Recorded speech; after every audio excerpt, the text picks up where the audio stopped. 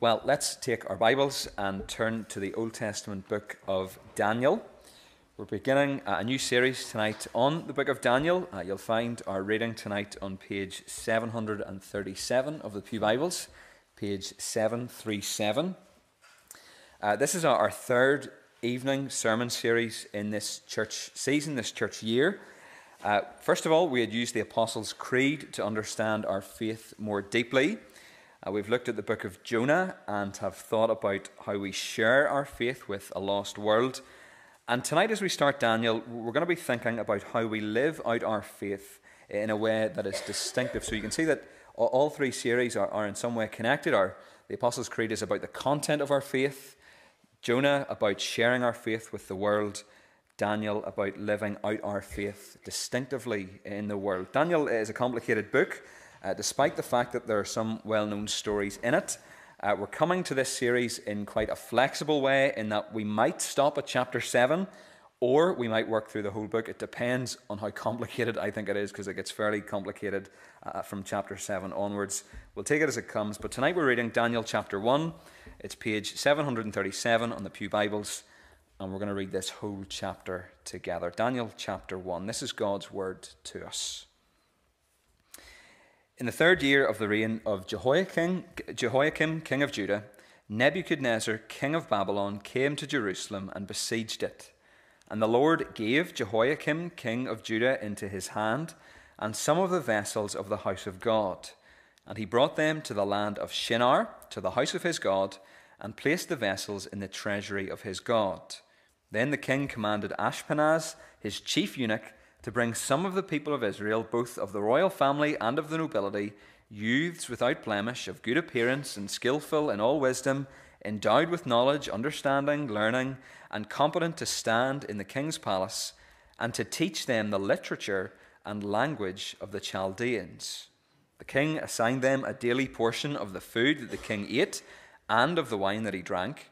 They were to be educated for 3 years, and at the end of that time, they were to stand before the king.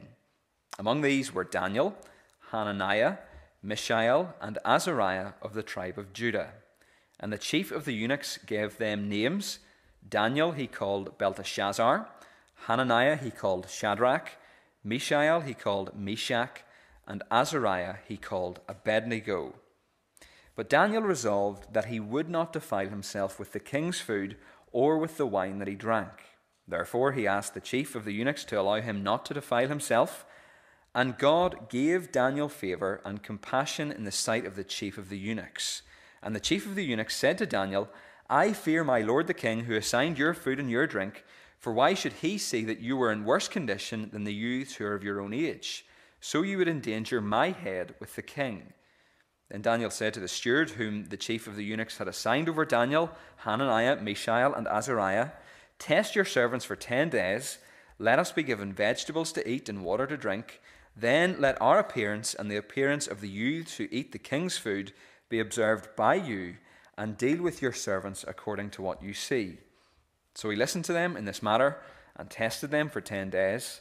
At the end of the 10 days, it was seen that they were better in appearance and fatter in flesh than all the youths who ate the king's food. So the steward took away their food and the wine they were to drink, and gave them vegetables. As for these 4 youths, God gave them learning and skill in all literature and wisdom, and Daniel had understanding in all visions and dreams. At the end of the time, when the king had commanded that they should be brought in, the chief of the eunuchs brought them in before Nebuchadnezzar.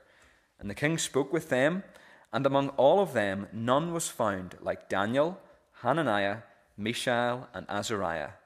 Therefore they stood before the king.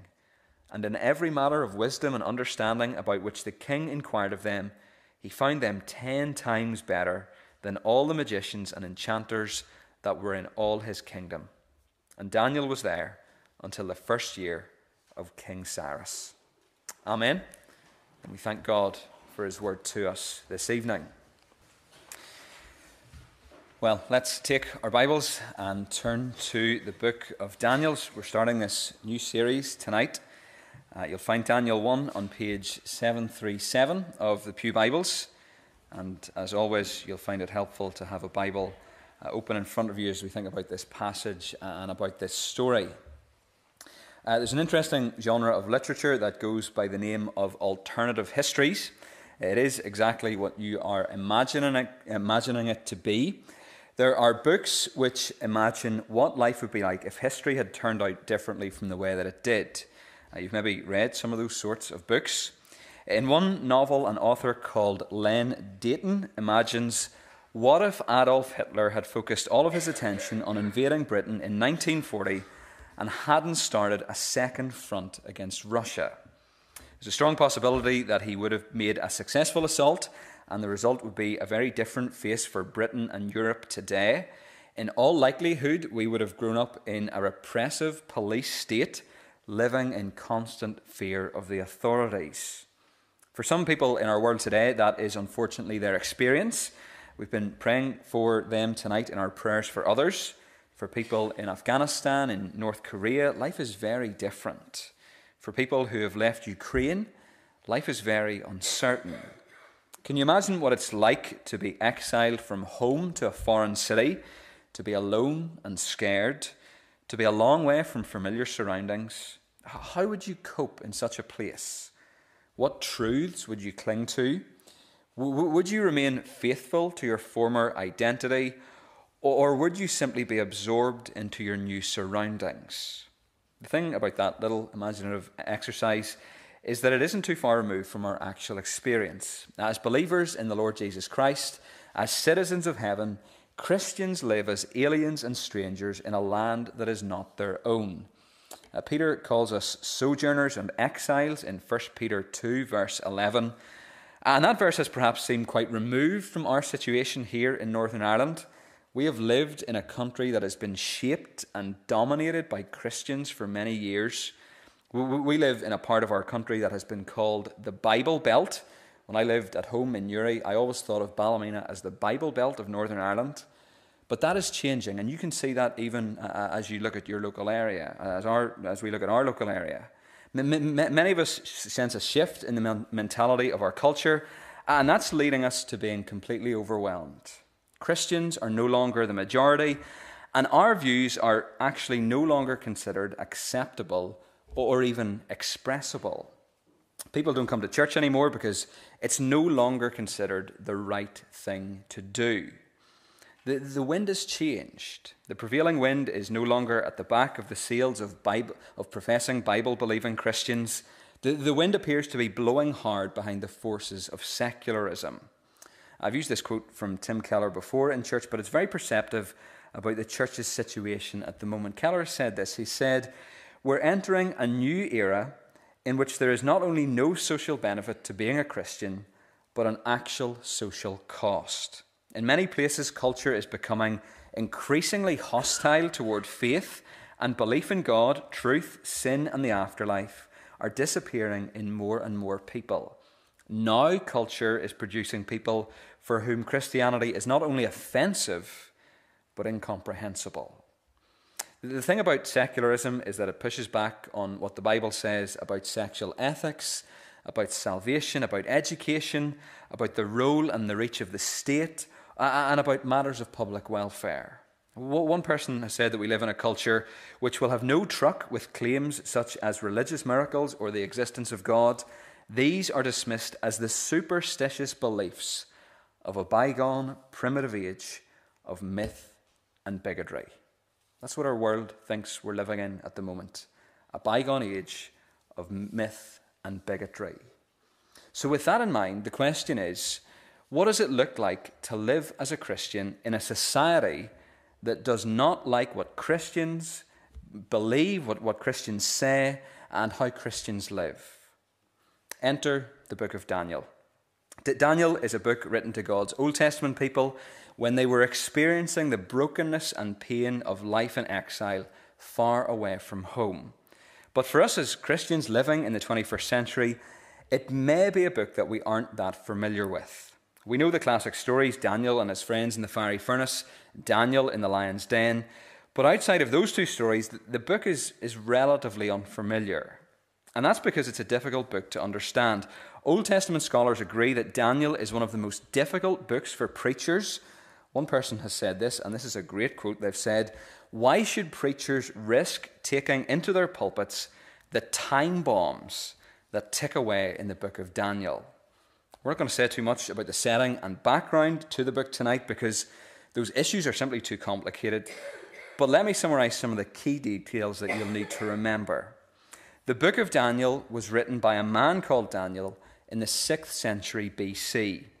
It records the events of his life and the visions that he saw from the time of exile in 605 BC until the 3rd year of King Cyrus, which was 536 BC. And that's a period of roughly 70 years.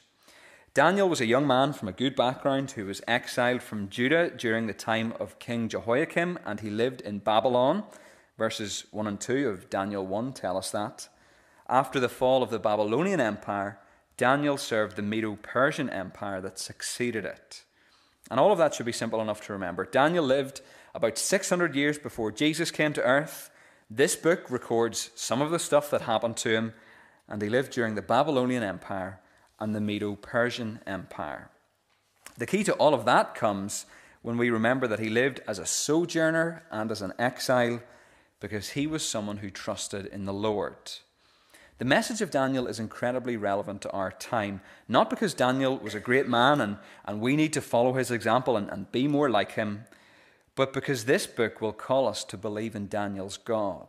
And what we'll see is that the God who was with Daniel in exile is the same God who is with us 2,500 years later. Let's look at what happens to Daniel in chapter 1. We're going to use 3 words that will help us the message of the first chapter of this ticking time bomb of a book. In Daniel 1, we see pressure, resolve, and faithfulness. Pressure, resolve, faithfulness. Let's think about that first word, pressure.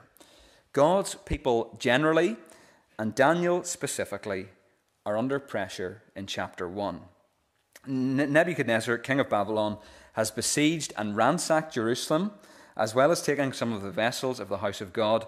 Nebuchadnezzar has also taken some people. This deportation was the beginning of what came to be known as the Babylonian exile, which was the result of the Lord's judgment on his people.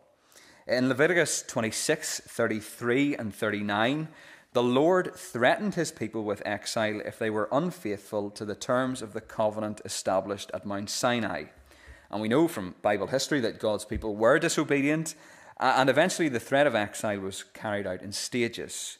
Jerusalem was eventually destroyed in 586 BC. Daniel is experiencing the first stage of God's judgment for the nation's sin, and he is under pressure. King Nebuchadnezzar knew how to run an empire. In verse 3, he commands one of his civil servants to bring the cream of the Jewish crop. That's so that they can be shaped and molded to become good Babylonian citizens. You can imagine Nebuchadnezzar on his throne thinking, if we can get our hands on them, we can relocate them, re-educate them, and rename them, and then through our brilliant program of subtle coercion, we can change the way these people think about the world. What we read of in verses 3 to 7 is simply the outworking of Nebuchadnezzar's grand plan for Babylon, his manifesto for change. A group of Jewish young people are taken away from all that was familiar to them. A change of location is often enough to change everything about a person.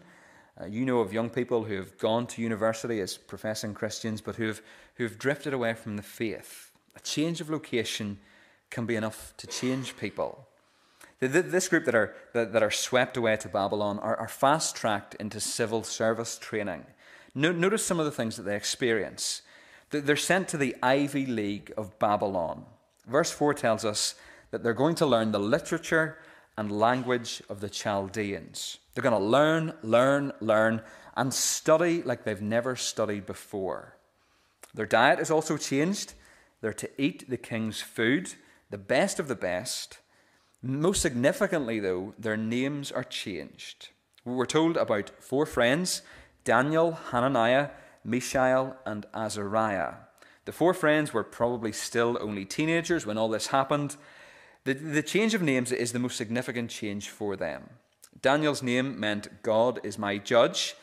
Hananiah's name meant the Lord is gracious. Mishael's name meant who is what God is. and Azariah meant the Lord is a helper.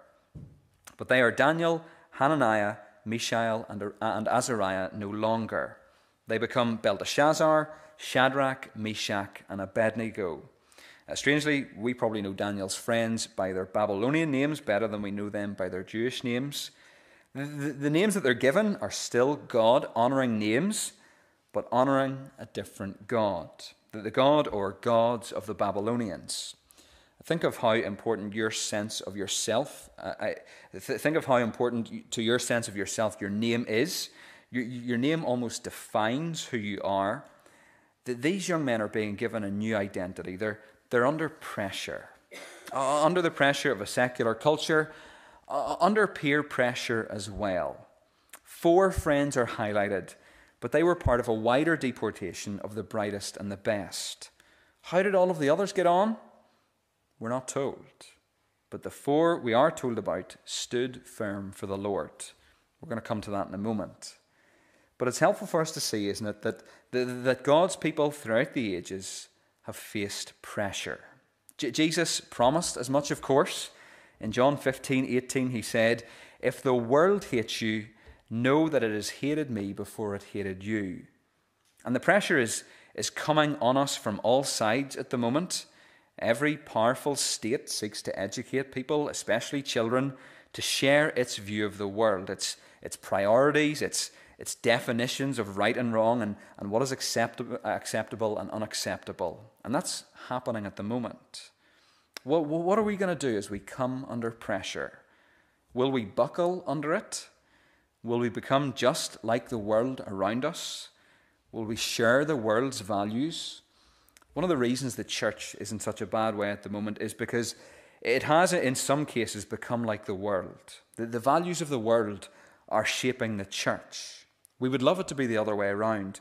We would love it to be that the values of the church are shaping the world, but we're under pressure. What are we going to do? How are we going to respond? How did Daniel respond? He and his friends were under pressure.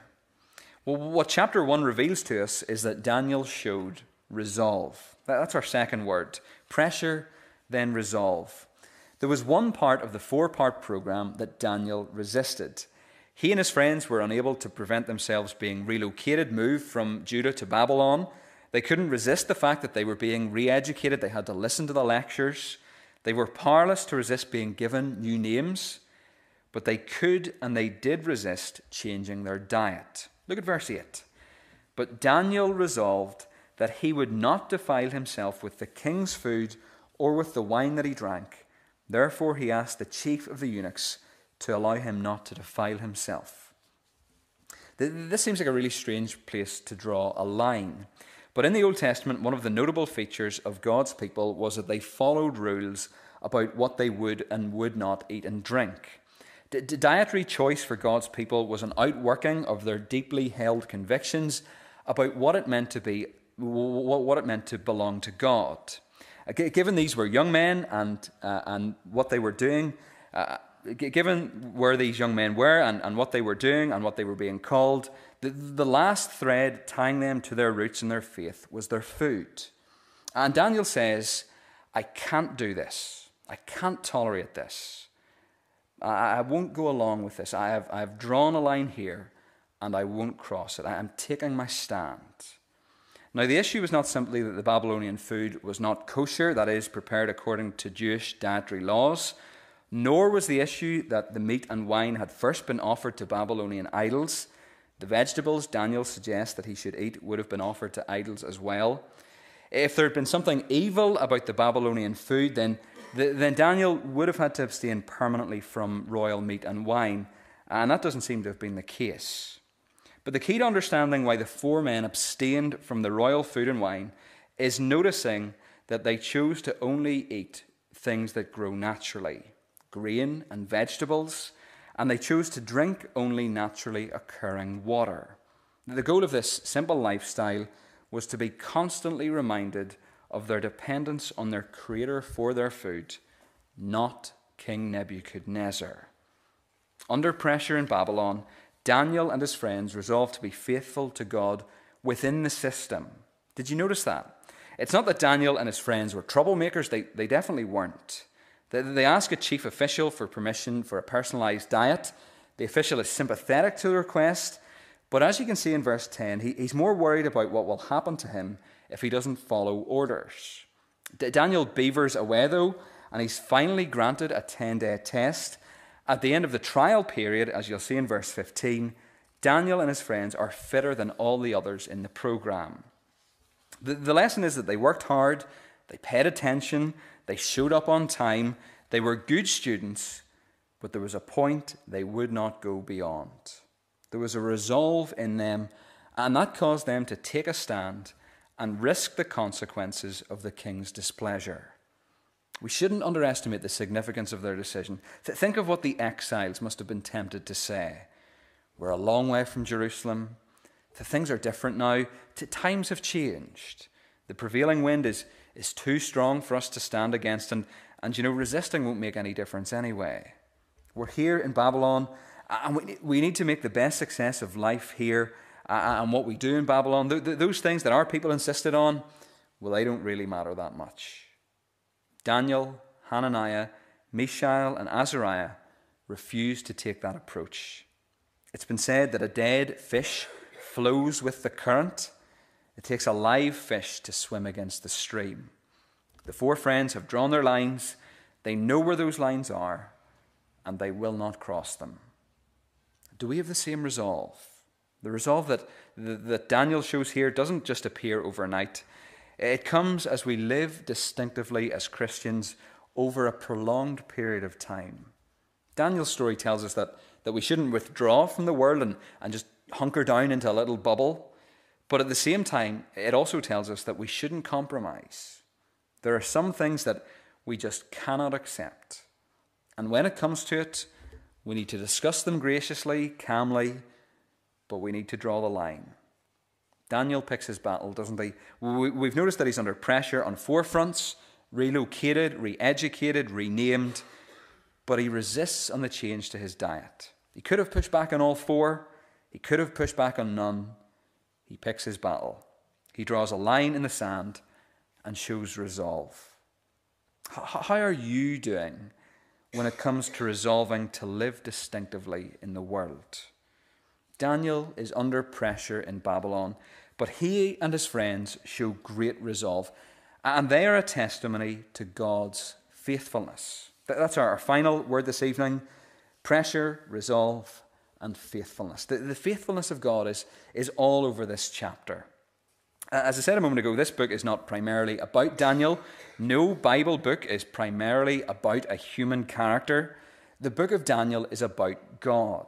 And in chapter 1, we see God being faithful. It's not that God is faithful because of what Daniel does. God is faithful because that's who he is. His character is revealed to us in Daniel 1. There's an important phrase that's repeated 3 times in this chapter. I wonder, did you notice it? Verse 2, and the Lord gave Jehoiakim, king of Judah, into his Nebuchadnezzar's hand. Verse 9, and God gave Daniel favor and compassion in the sight of the chief of the eunuchs. And then verse 17, as for these 4 youths, God gave them learning and skill in all literature and wisdom, and Daniel had understanding in all visions and dreams. And the picture that we're supposed to see is that God is in control. He's in control of geopolitical events. The Babylonian invasion and victory happened because God gave Nebuchadnezzar victory. God was responsible for the exile of his people. God was responsible for the destruction of the temple. Nebuchadnezzar would take the credit for it, but the Lord was the one who oversaw it. And God is in control of interpersonal interactions and individual outcomes. At the end of the program, at the end of the 3 years of training, Daniel, Hananiah, Mishael, and Azariah are outstanding in their class. They're top of the pile. You can imagine that the civil servants, and maybe even Nebuchadnezzar himself, congratulated themselves and thought, what a program. Look at what we've done. These are exceptional young men, exceptional Babylonians. But what the king and his civil servants didn't know was that God was in control. God was in control of the 4 friends' relocation, their re-education, their renaming, and he granted them resolve and grace as they took their stand. God took them into Babylon. God was with them in Babylon. And as we'll see in the weeks to come, God will use them in Babylon. That's really quite something when you think about it. Nebuchadnezzar wanted God out of the heart of these young leaders, but God puts these young leaders into the heart of Babylon. It's amazing. And it's not that God is faithful because of what Daniel does. God is faithful because that's who he is. His character is revealed to us in Daniel 1. We see his faithfulness and are reminded that the same faithful God who was with Daniel 2,500 years ago is with us tonight. Pressure, resolve, faithfulness. Daniel 1 in 3 words. As Daniel stands before the chief of the eunuchs and tells him that he is resolved that he will not defile himself with the king's food or with his wine, no matter what, we can, of course, see echoes of another man. A man living in a far more hostile land, standing before a far more powerful enemy, and drawing his lines and refusing to move. If we find it hard to grasp how different life was for the Jewish exiles in Babylon, then we'll struggle to grasp how foreign it was for Jesus when he left the glory of heaven for our earth, when he stepped down into the difficulties of this broken world. He was willing to become one of us, to live in a world that was bent on resisting his Father. He was willing to live under pressure, but he was not willing to disobey. At times he showed great resolve when he faced Satan in the wilderness, when he faced temptation that caused sweat to fall like drops of blood in the Garden of Gethsemane. And it's through Jesus that we ultimately see God's faithfulness to us. Verse 2, verse 9, verse 17, God gave, God gave, God gave. You turn to the New Testament, to John's Gospel, to chapter 3, verse 16. What do you read? For God so loved the world that he gave his only Son, that whoever believes in him should not perish, but have eternal life. Do you know, the reality for most of us is that when we look at our lives, we find that we're not really like Daniel and his 3 friends. We're far more like the nameless multitude who were deported along with Daniel, who adopted foreign names, ate the king's food, and to all intents and purposes became like Babylonians. If the message of this book is simply, be like Daniel and everything will be all right, we might as well stop the series now. But as we get to know Daniel, we'll find we're not Daniels. But the good news of the gospel is that God is not simply faithful to those who are faithful to him. It's that a Saviour has come to deliver faithless and compromised people like you and me. Our salvation doesn't rest on our ability to remain undefiled by the world. Instead, it depends on the pure and undefiled offering that Jesus has provided in our place. Jesus came to this world. He endured far greater temptations and sufferings than Daniel did, or than we ever will. Yet he remained entirely faithful and pure until the very end. Jesus has also returned from his time of exile and now sits at the Father's right hand in heaven. He has prepared our places there, and his presence there already is the guarantee that one day we will be with him there as his people. The cross is the means by which God's faithfulness redeems the unfaithful. Jesus' resurrection and ascension reminds us of our inheritance in heaven. And we need to remind ourselves of this gospel. We need to fix our eyes on Jesus. We need to trust in him and ask him to give us a deep resolve so that we would live distinctively in the world. You will come under pressure, but God is faithful and gives grace to those who need it. What if you're not a Christian? What you should see is that all of these things are moving in God's direction. He's in control of everything, and you should really be on his side. He controls the geopolitical events of our time. He controlled them in Daniel's time. He controls everything that happens in our lives. And he invites you to come to him tonight. And by trusting in Jesus, the same faithful God who was with Daniel 2,500 years ago can be with you as well. Let's pray together.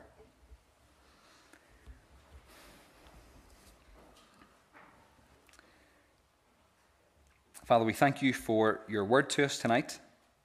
And we realize that as we read it, there are times when we live under pressure as sojourners and exiles in this world.